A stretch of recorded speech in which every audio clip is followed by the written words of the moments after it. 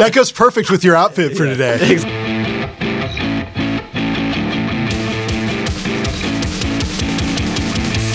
Welcome to Extra Credit, the Rock U podcast. I'm your co-host, Seth Hinckley. Sitting with me is the Dean of Rock U, the man himself, Matt Black.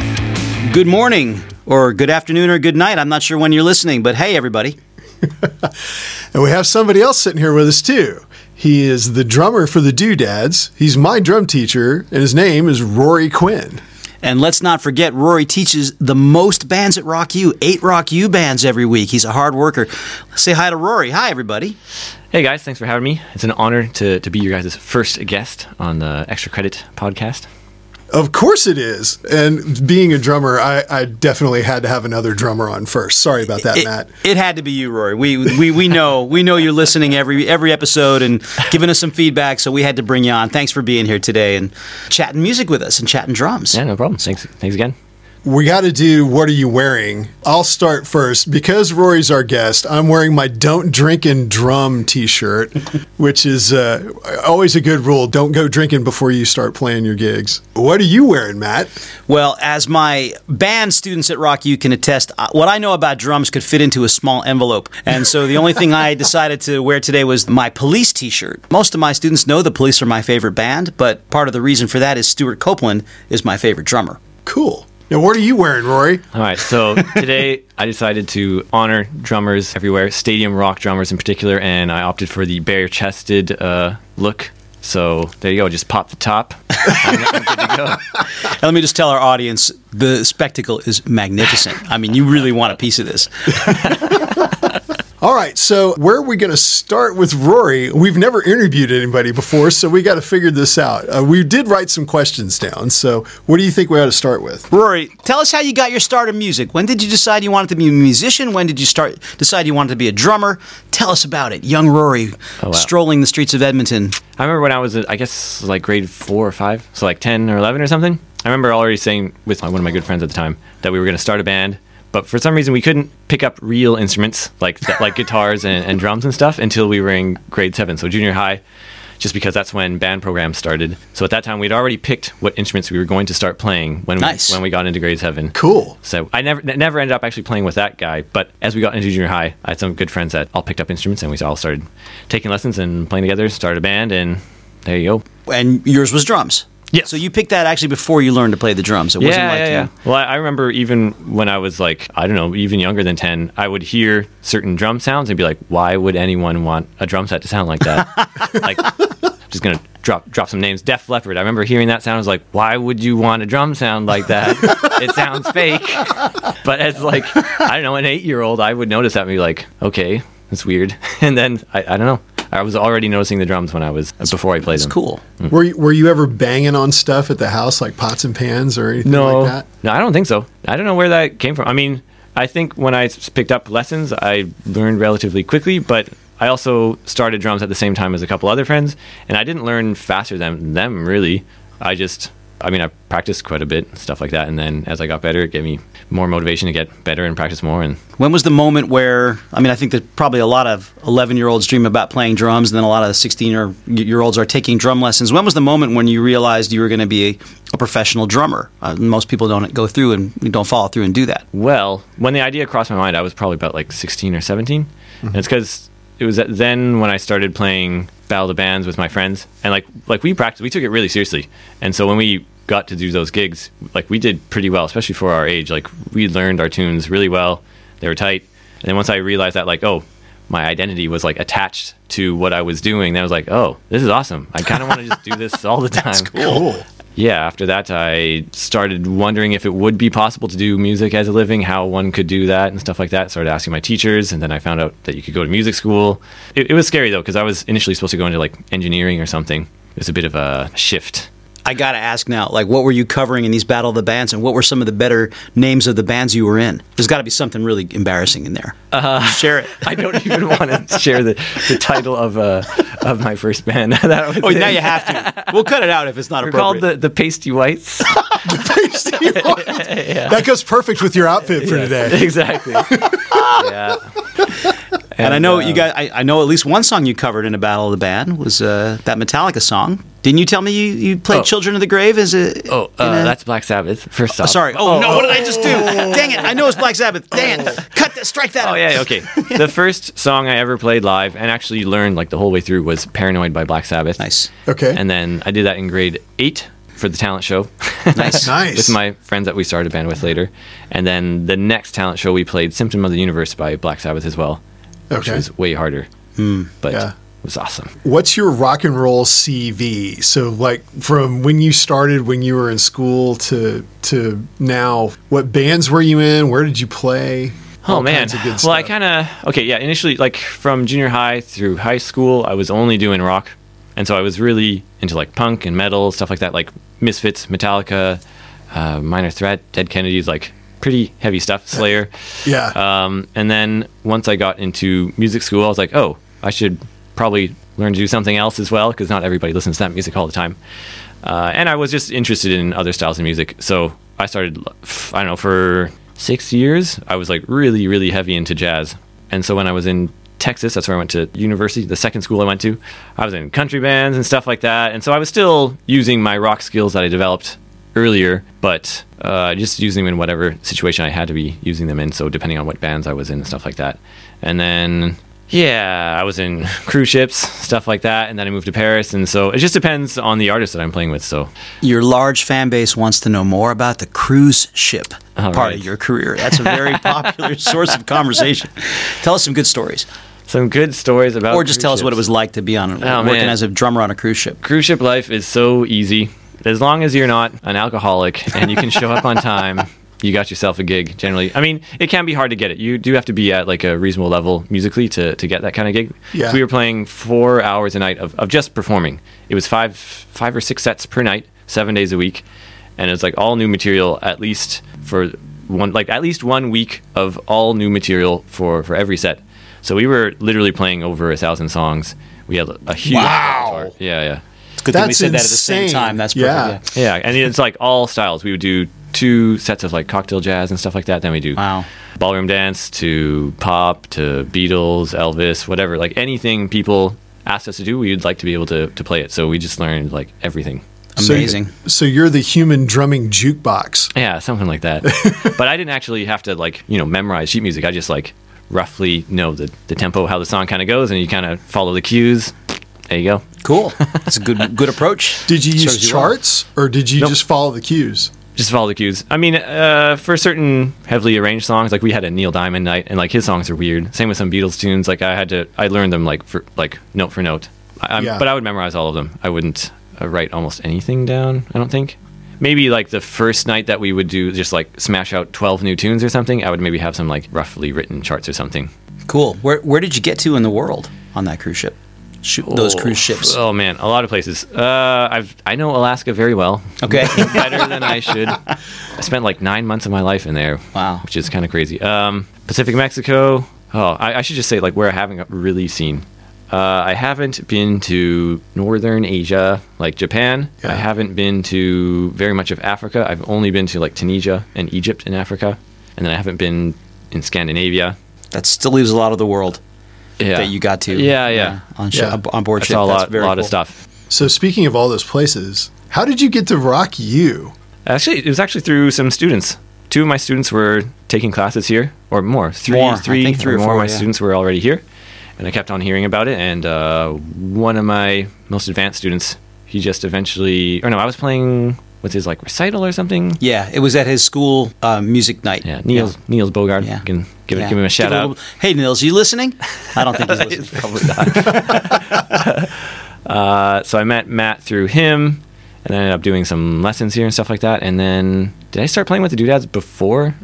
Honestly, I can't remember. I think so. I Yeah. think maybe so, yeah. It's like a semester or something before Yeah. something opened up. I can answer that in part too. I mean, all of Rory's students were amazing drummers and actually have formed the backbone of a lot of our bands. We've had 4 of our most advanced drummers have been your students over the years, and some of your younger students playing amazing too for their age. And I was like, this guy's got to know what he's doing. Let's go see what he's up to. That's kind of you. But yeah, they've all been great students. I find it very rare to have students that don't actually enjoy playing. I mean, they might not always be practicing a ton, but they like what they're doing and stuff like that. And that's why I like teaching, because as long as they're interested in what I have to show them, I'm happy. So Yeah. So you play for the Doodads here in Paris, but I know you play with other bands too. Who else do you play with? Okay, I play with a guitarist named Jean-Baptiste Hardy, and that's like a jazz trio with one of the other teachers here at Rock U, Ben Asnar. So that's like a jazz fusion-y kind of group. It's kind of hard to say what style it is precisely. And then I used to play a lot with this guy James Dempsey in his group. I forgot what it's called. Jimmy Rev. Yes, Jimmy Rev. Jimmy Rev. I haven't played with him in a while. He's had 2 kids now, and the gigs are a bit slower now, or fewer and further between. Yeah. Something might have happened. I'm not sure what's going on in the world. Yeah. Sometimes I play the odd gig with David Garlitz and his band, Cobra Fantastic. Yeah. But also just teacher.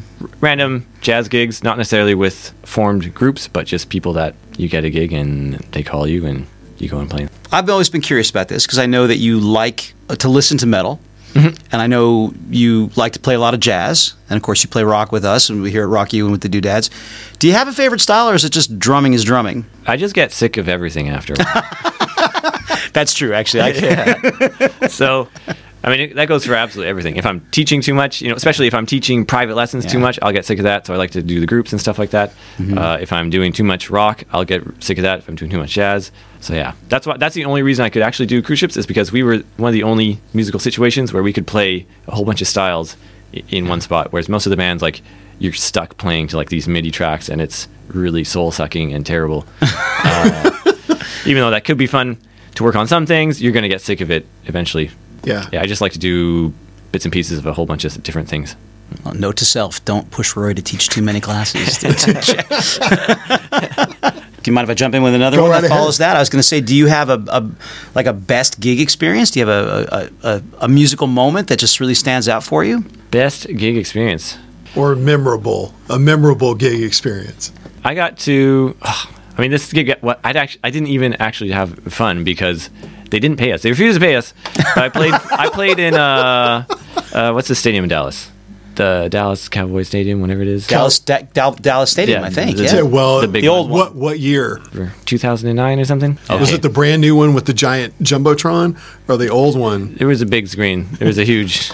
You played at Jerry World, which is huge. Yeah, it was massive, and there was 37,000 people there or something. Wow. I was playing with the UNT, University of North Texas Orchestra, which I don't normally play with them, but they needed a drummer for this classical piece. For some reason, it was like some football thing, and we were opening for Tim McGraw. So it was like a fundraiser for the school, but not really. I think they were just like taking advantage of the students. That's definitely what it felt like, because we had to rehearse the tunes. We showed up.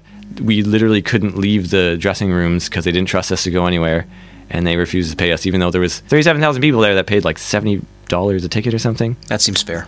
Yeah. So I was pretty bitter when I played that gig, but it was cool to look up and you're just like, whoa, that's a lot of people. That's a lot of people. Yeah. That's a whole lot of people. Yeah. It was so many that, like, I actually wasn't even nervous because they just seemed so far away. Yeah. It's like looking outside of an airplane window or something. It's just a different thing. So were you guys down on the field, like on the floor? Yeah. I just had a click. I was playing with a conductor, but I couldn't watch him because I couldn't catch the beat precisely in what he was doing. So I just told him, I was like, just give me a click. I'm not even going to look at you, and we're all going to be fine. And that's what we did. This is not on our question list, but Rory just reminded me. I got to ask this question. Do you like playing with a click track, or does that get intrusive for you? I do like it because it's a challenge. I don't do it that often. I have on that gig, and then also in recording situations, and that's pretty much it. I've almost never done it live. Yeah, all the rock gigs I've typically done have been either with artists that don't require that, or they don't have like a super tight set or something. Who are you talking about? Yeah. I thought the Doodads were super tight. Oh yeah, sure. That's exactly right. I know we're going to go over your 5 favorite rock drummers later on, but who's your favorite drummer, like any genre, anytime? Oh man, like your favorite rock drummer this minute. We won't hold you to it for the rest of forever. Favorite rock drummer this minute? Or sorry, favorite drummer this minute. Any drummer. I honestly, I can't say that. I don't know. I've dabbled in too many styles and stuff that I can't pick just one person. Wow. That's like way too hard. Okay, who's the guy that you would tell me to go look at on Instagram or YouTube to like just be like, oh, this guy's up and coming and new and cool? Up and coming, new and cool Instagram drummer. Well, I think that would be you. Yeah, beside you. By the way, Rory is on Instagram, and you should check him out. It's what, at RQ Drums? Yeah, exactly. Okay, go check Rory out at RQ Drums. I don't use Instagram that much. I post on it, but I actually try to stay away from it because it's so easy to just like get caught up comparing yourself to other people. So I just like post my stuff and then I leave, close it, out. Smart guy. It is good to get some new ideas and stuff like that. Oh, here we go. Ash Sohn. He is not an up and coming drummer, but I heard about him first when I got on Instagram. He's a fantastic, like mainly studio drummer out of England. Before Instagram, I didn't know who he was, and he is one of the best for sure. He is an awesome drummer. He's really good. He's drummed for Adele and a couple other people. Tons of people. He played with Seal. Ash Sohn. Yeah. He's actually good. turned me on to him, and I've been watching his videos on YouTube and Instagram, and yeah, he is really good. Well, tell us a bit more about the Instagram channel. What are you doing on Instagram? What do you want people to get from that? Well, initially I just realized I didn't have much of myself on the internet. And since one should have such things. Someone should be able to look you up. Yeah, exactly. Yeah. I decided, well, I should probably do something and create my own content rather than depend on bands that I've been in for them to post things of me or whatever. So I was living in a small apartment, still live in a pretty small one, but I couldn't just record me playing drums because I can't do that unless I go to a studio, and it's kind of a pain. Your neighbors would get mad at you. Yeah. So then I just started posting videos on brushes because I played a lot of brushes when I was on cruise ships. And then they started doing pretty well. I was like, oh. I also saw that not many people were making brush videos. And then I had the idea of just trying to create like a library of little lessons or tutorials or videos, tips on brushes, because I hadn't really seen that yet. Yeah. And so I started doing that with my page, and I'm still doing that. So it's cool. On my page, it's mainly brushes, but that's definitely not at all what I only play. But And for those of you who don't know, Rory's actually a sponsored drummer because you've got Evans heads and ProMark sticks, right? Yep. Yeah, exactly. D'Addario is the... Yeah, D'Addario is the parent company for ProMark. Yeah, exactly. And didn't you get contacted by them because of your Instagram? Yeah, exactly. Yeah, I mean, my channel's a reasonable size, but it's not that big compared to other people's. And yeah, they contacted me even when I had, I don't know, only a couple thousand followers or something. But they just liked that I was doing, I guess, something original, or I don't know, that they were well done, and there you go. Awesome. Cool. Yeah. That's good Do stuff. they pay us now that we had you on as a guest? Yeah. We're all getting hooked up. When we had to change the heads on our kit here, Rory picked out the heads from Evans and set them all up and did it. Actually, you can find on our Facebook and Instagram, you can find a tutorial from Rory on how to change drum heads. Yeah. Exactly. Yeah. What's on your music bucket list? What do you want to do before your career is over? Man, you guys ask all these like epic questions, and I just never think about things like this. Musical bucket list. I don't know. Oh man, maybe I should be thinking more about this kind of stuff. Kind of starting to think doing it now. Yeah, I just kind of like drift along, play tunes with kids. Well, then you've achieved it. You got it. You checked it off. Is teaching on your, is that what you really love to do? I mean, besides play, I know you love to play drums, but is teaching one of your loves as well? I mean, teaching, to be honest, it was never something that was like, oh yeah, I'm just going to be like the best teacher anyone's ever heard of. I never really thought like that, but I was always interested in, I guess, drum education. I was always going to clinics and things like that. Yeah. And I really loved my lessons as I was learning and stuff like that, and I got to study with some incredible teachers. And then once I did get into teaching, I did realize that I think I was good at it, and I did like it, and so it kind of started falling into doing that kind of stuff. It's way more stable than trying to survive off of playing gigs, and like after a while, trying to survive off gigs it's tiring. I don't really like it that much, so because it's just very draining in more ways than one. Teaching it's kind of like the opposite. In a sense. So again, if I just do too much of either thing, I'll go crazy. Even if it's too many gigs, like I don't like doing that either. Who inspired you as a teacher? Well, all my teachers. I liked all my lessons with all of them. I never left a teacher because I didn't like them. My first one was Gord Graber in Edmonton. Second one was Cody Osborne, also in Edmonton. And then when I went to University at MacEwan in Edmonton, I was studying with Brian Thurgood. He was mainly a classical percussionist, but he had a really good musical sense, and he had really solid ideas on how to develop technique, and he could play drum set still pretty well. And his snare technique was good. he could play. He knew how to get musicality out of all of his students really well, even though he wasn't like a chops monster or something. But then when I went to the University of North Texas, I was studying with Ed Soph. And I mean, that guy, he was like one of the best teachers of all time. He's taught many, many famous players. And so I was literally starstruck taking lessons with him, like super nervous. And then also he can be an intimidating person to begin with because he wants straight answers, you know? Yeah. But even how he played and stuff, he was definitely inspiring in that regard too. When you were at UNT, I know that there's a setup for the guys that play in certain bands at certain times. Yeah. Can you tell us about that a little bit? And then I remember you saying that you were there at the same time as the guys in Snarky Puppy. Yep. So all of those are true. Yeah, they have this thing called the lab bands at UNT where it was originally set up so that the 1 o'clock lab band would rehearse at 1 o'clock, the 2 o'clock rehearses at 2 o'clock, and it goes all the way down to 9 o'clock. So 1, 2, 3, 4, 5, 6, 7, 8, 9. But the 9 o'clock actually rehearses at like 6 or something because at a certain point they rehearse at the same time in different rooms, whatever. Mm-hmm. But the 1 o'clock lab band, that's the highest ranking lab band. The 9 o'clock is the worst ranking lab band. But even to get in the 9 o'clock, at least for drummers, it's hard. It takes a lot of people 2 years just to get into that 9 o'clock. Because, you audition every semester. If, say, at the end of your third year, or even, I think, your second year, if you're not placing in those bands, you're not going to graduate. So It's intense. Like, it's really nerve-wracking. So it was good because it taught me to deal with auditions. Like, even now, if I do auditions, I do well because I know how to prepare for them. But at the time, it was super stressful. It was really, really stressful. I still have nightmares about them. Wow. Oh, wow. Seriously? Yeah. Man, that's like the nightmares that Matt and I have about waking up and not having studied for the final. I never had that one. I have totally different nightmares than you, I promise. I have nightmares about opening the back of the van and all the instruments are gone. I was going to ask you this question sort of as a joke, but on a scale of, 5 popcorn buckets, how many popcorn buckets do you give to Whiplash? Because I have no idea what it's like to go to one of those schools, but that strikes me as pretty intense. There's a lot of things that movie does not have right. Like they make it sound like they made like a sports movie out of a music situation or something. True. Yeah, that's true. It is extremely competitive, but you're friends with all of your peers, generally speaking. That's definitely something that the movie got wrong. It was like you're not friends with the other drummers. Like, it's not at all like that. Most of the pressure is, a lot of it is from yourself. Some of it is from the teachers. But like with those lab band auditions, you get ranked, you place in those bands, and then everybody can see where you place, and people judge you on what band you're in. Like, people will actually not talk to you because you're in a lower band. Like, you don't get the respect or clout. And so, like, I remember when I got in the 4 o'clock, I was like, oh, finally, I'm going to get some respect around here.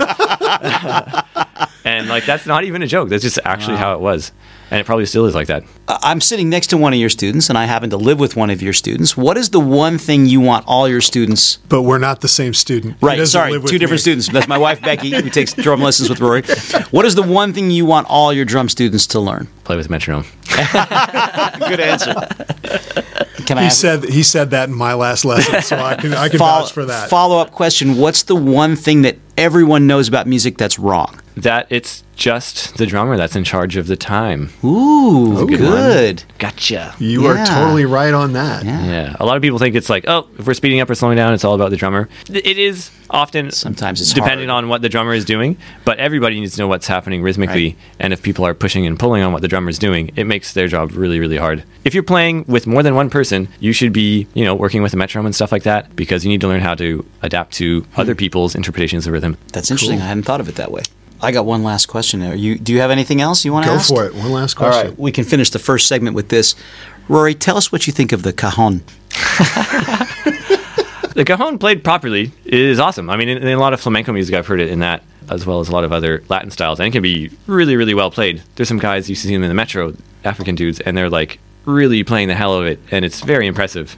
That's awesome. But like how I play it, I'm not very good at it. It just hurts my hands. It feels like my hands are falling off. I played it on, I think it was only one Doodads gig, and I regretted it. Felt like my hands are going to fall off after that. I played it on another acoustic rock gig. It's never acoustic. It's just loud. Acoustic. It's always loud, and you regret bringing the cajon.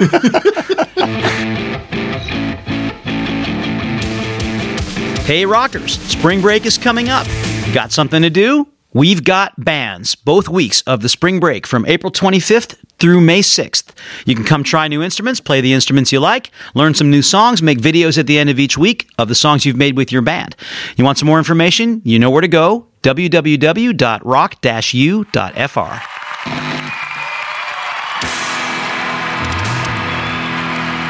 All right, we're back. And Matt and I are sitting here still with Rory Quinn. We're going to go over, at least Rory and I are, our top 5 rock drummers. Now, Rory, you've got your list? Yeah.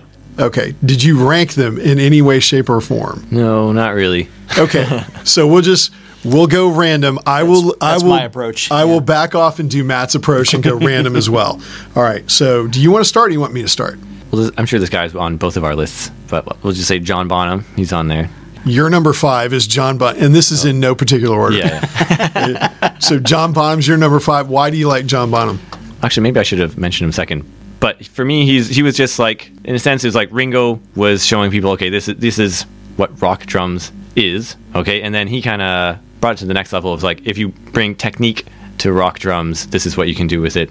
My number 5 is Carter Beaufort from the Dave Matthews Band. Watching that guy play drums is crazy to me. He plays open-handed, and he can do like 30-second notes on one drum with one hand, and that always blows my mind. Wow. But the guy is an amazing player. He's the only guy I know that uses golf gloves when he plays. He wears FootJoy. He's actually endorsed by FootJoy. So, like, if you started wearing gloves on your Instagram channel, I'm sure FootJoy might come after you too. What do you have for number 4? Next one was Ringo. Yeah, I just like him because it's a more minimalist approach. A lot of people rag on him, but a lot of the stuff that he does, it's not easy. Like if you get a beginner to play early Beatles stuff, they can't do it. It's hard. It's fast. Like Help is fast. You're not going to be able to do that. Yeah, it is. But a lot of the stuff that he does, it is minimalist, but it's because he wants to be minimalist. You know, like he doesn't need the hi-hat when he's playing his rock groove necessarily. And I like how a lot of his drum parts, they're a part of the song, like come together. Mm-hmm. If you play that song without that intro, it's going to sound weird. It's not going to sound like the same song. It'll sound like a reinterpretation of that tune. Yeah. Served the song as well as any drummer, I think. That's true. Number 4 for me is Darren King. I'm not sure if a lot of people are going to know who Darren King is. He was the drummer for Mute Math before he left the band. Okay, yeah. Yeah, Mute Math is a band from New Orleans that started out with, I forget the singer's name, but Darren King would send him beats, and he would send stuff that he had written on keyboards or synthesizer to Darren via email. And I think Darren was living in St. Louis. It was kind of like the Postal Service. They would send stuff back and forth, and they would work on songs. And finally, they decided to say, we're going to start a band. And the beats that he does, just crazy good, crazy complicated. And I went and saw him live a couple of times, and he puts on a set of regular can headphones and then tapes them to his head so that they'll stay on. I don't know if he's doing a click or what he's listening to, but man, he's a really cool drummer. Yeah, I saw him on Letterman one time. It was like, cool. Yeah. And you could see David Letterman was impressed with him as well. Yeah. Who's at number 3 for you? My next one is Stuart Copeland. That's of the Police? That's my Police. favorite. Yeah. He's somebody, I haven't learned all of his licks or something, but I've had some Stuart Copeland phases, for sure. I just like how he very consciously almost did the opposite of what other people were doing, and that kind of helped carve out his style. So he didn't want to play backbeats, so he just would just play the kick on all 4 beats, and but that obviously works a bit better with a reggae kind of thing. Yeah, so that fit really well with the Police.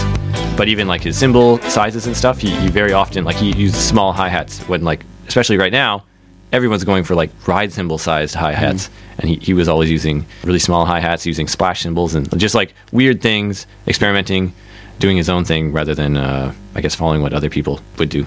His kit is really cool. He's got these really long, narrow I don't know even if they're called toms, but and he's got dozens of them, it seems lots of weird stuff. And I've actually never really delved into what he was doing with all those kinds of things. I just like how he sounds even on recordings, because he just has a really cool, aggressive style. You can tell he's improvising a lot. He's very off the cuff.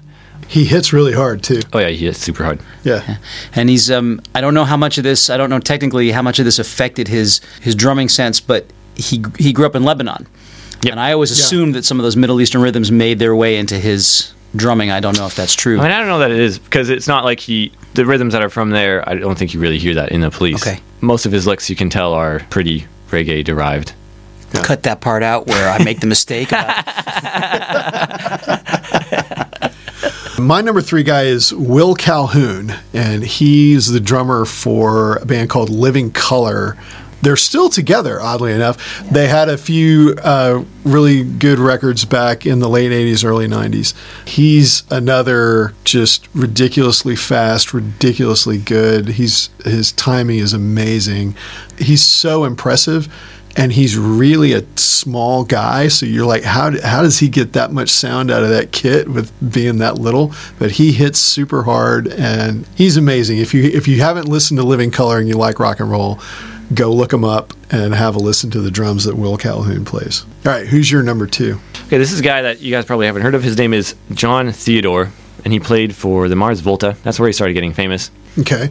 Now he's playing for Queens of the Stone Age. Oh, cool. So I've heard of that He's band. doing well, for sure. But he, what was it, early 2000s? He played on this album, like a couple EPs and an album, a full-length album. No, 2 full-length albums, I think, with the Mars Volta. Uh-huh. And he's good. He was really, really, like, the stuff he was doing was nuts. And I still cannot play what he's doing. It's not just like, I can't make it sound like him. It's like, I literally can't play what he's doing. And let me tell you this, if Rory's saying he can't play it, that's ridiculously hard. then on top of that, he's hitting, like, very, very hard. Like, he's a big dude. He uses, also, like, he's a massive John Bonham fan, so he uses these Ludwig Vista Lights 26-inch kick all the time. And so he's not playing this super fast stuff on, like, a little bebop kit. It's, like, big drums hitting very hard, and it's super precise. But he just has a really good feel and really creative ideas. He has his own sound. All right, my number 2 is Barry Frosty Smith. The way I got into him was he played drums for an Austin band called Soul Hat. But he actually played before that. He started playing with Soul Hat in the late 80s, early 90s, I think. But he played for Funkadelic. Oh, wow. He was this old white guy that actually played drums for Funkadelic and a number of other bands.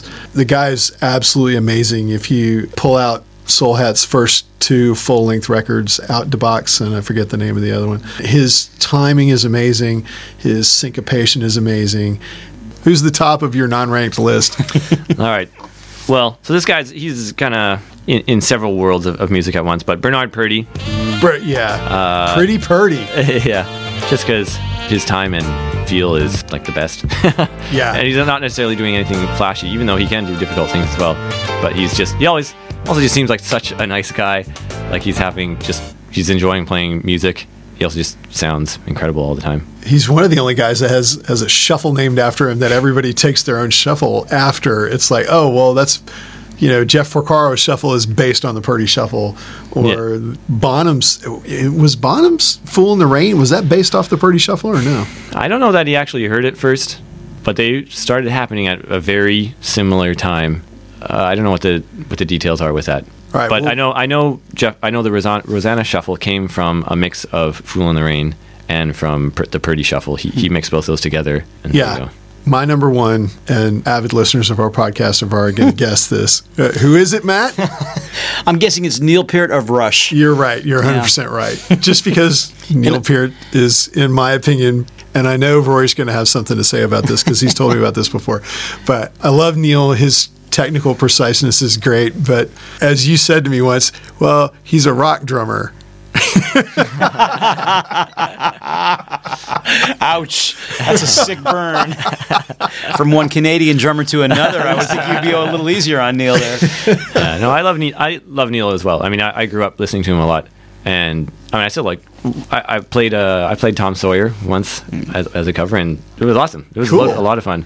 It's just a bit more of a rigid sound than what I prefer. That's all.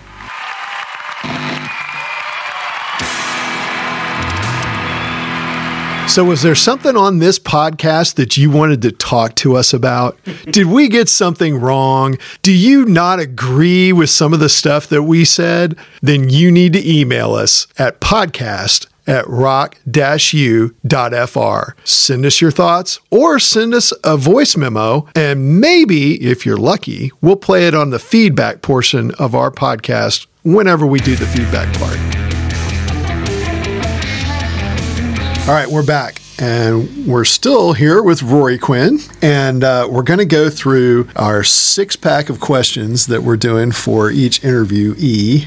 It's kind of like the lightning round. It's almost like a 1-minute matchup, but Not really. So we've got 6 questions for Rory. We'll switch off asking questions, All right. and we'll run through it. Because I want question 3 and you want question 4. Okay. Well, then why don't you start then? Fine, I'll start. I think you kind of already answered this one, Rory, but what's your favorite song to play on drums? Well, one of my favorite song experiences, I guess, was when I was playing a tune in high school, Raining Blood by Slayer. Okay. And because it starts off where it's just like, dun, dun, dun. You do that for like 2 minutes and nobody knows what's going on. And then the guitar riff starts. And once we started playing that, like people just started going crazy. But in that same set, we also covered Tom Sawyer by Rush. And those are like 2 very different styles of songs. And I remember people were mad at us for playing Tom Sawyer because it's not like the most metal song. We were playing it at like a rock, a punk venue. Yeah. And so people like hated us from that song, and then they just went totally nuts for Raining Blood. It was just like such an insane musical experience that I still remember just like, whoa, that was nuts. All right. Question 2. What's your favorite piece of music gear? The metronome. Nice, good, all right. Short and sweet. You are such a drum teacher. The metronome. Play to the metronome. Well, last night I was trying to think of an answer, and I was like, I can't think of anything that I actually care that much about. Then I was like, oh, a metronome. Let's write that down. Put the tool in the toolbox. There you go. Exactly. All right, so we've had this conversation before, and it's kind of a tricky one to phrase, but I think you know the question. If you could join any rock band in history without changing the composition of the band, which band would you join? Yeah, I answered you this before, but I said Led Zeppelin, playing drums with Led Zeppelin.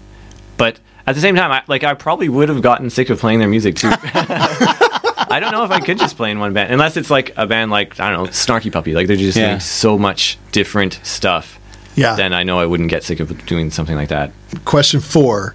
If you were the first DJ on a brand new rock radio station, what song would you pick as the first song that they played while they were on the air? This is going to sound kind of lame to a lot of people probably, but I would put Smells Like Teen Spirit on there because I remember when I was little, my brother, he came home with Nevermind, Smash by Offspring, Dookie by Green Day, and Soundgarden. I forget what their first album was called, and that was when I first got into music.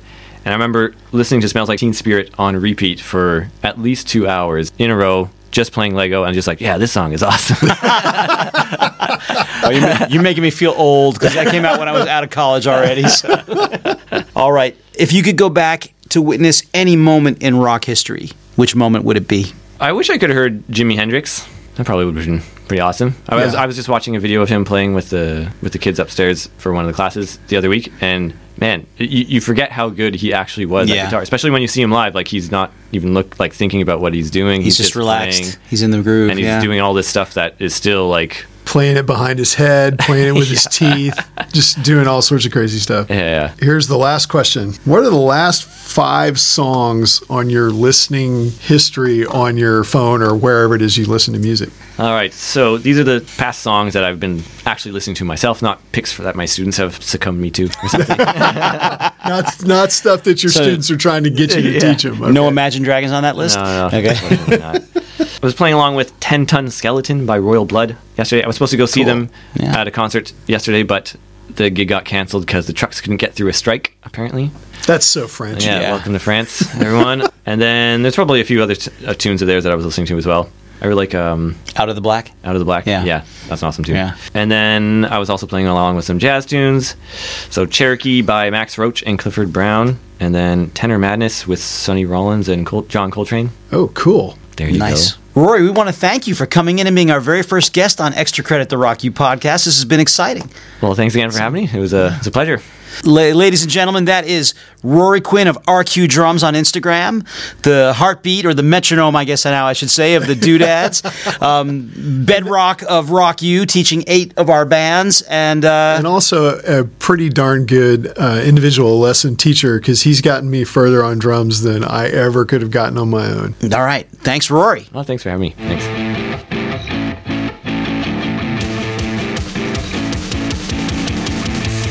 Today's episode of Extra Credit the Rock U podcast is sponsored by our good friends and partners at Big Pebble Records. Big Pebble is your one-stop shop for all Anglophone music creation in Paris. Go check out what they do at www.bigpebblerecords.com, including their first release, the EP Posture by former Rock U student Person M.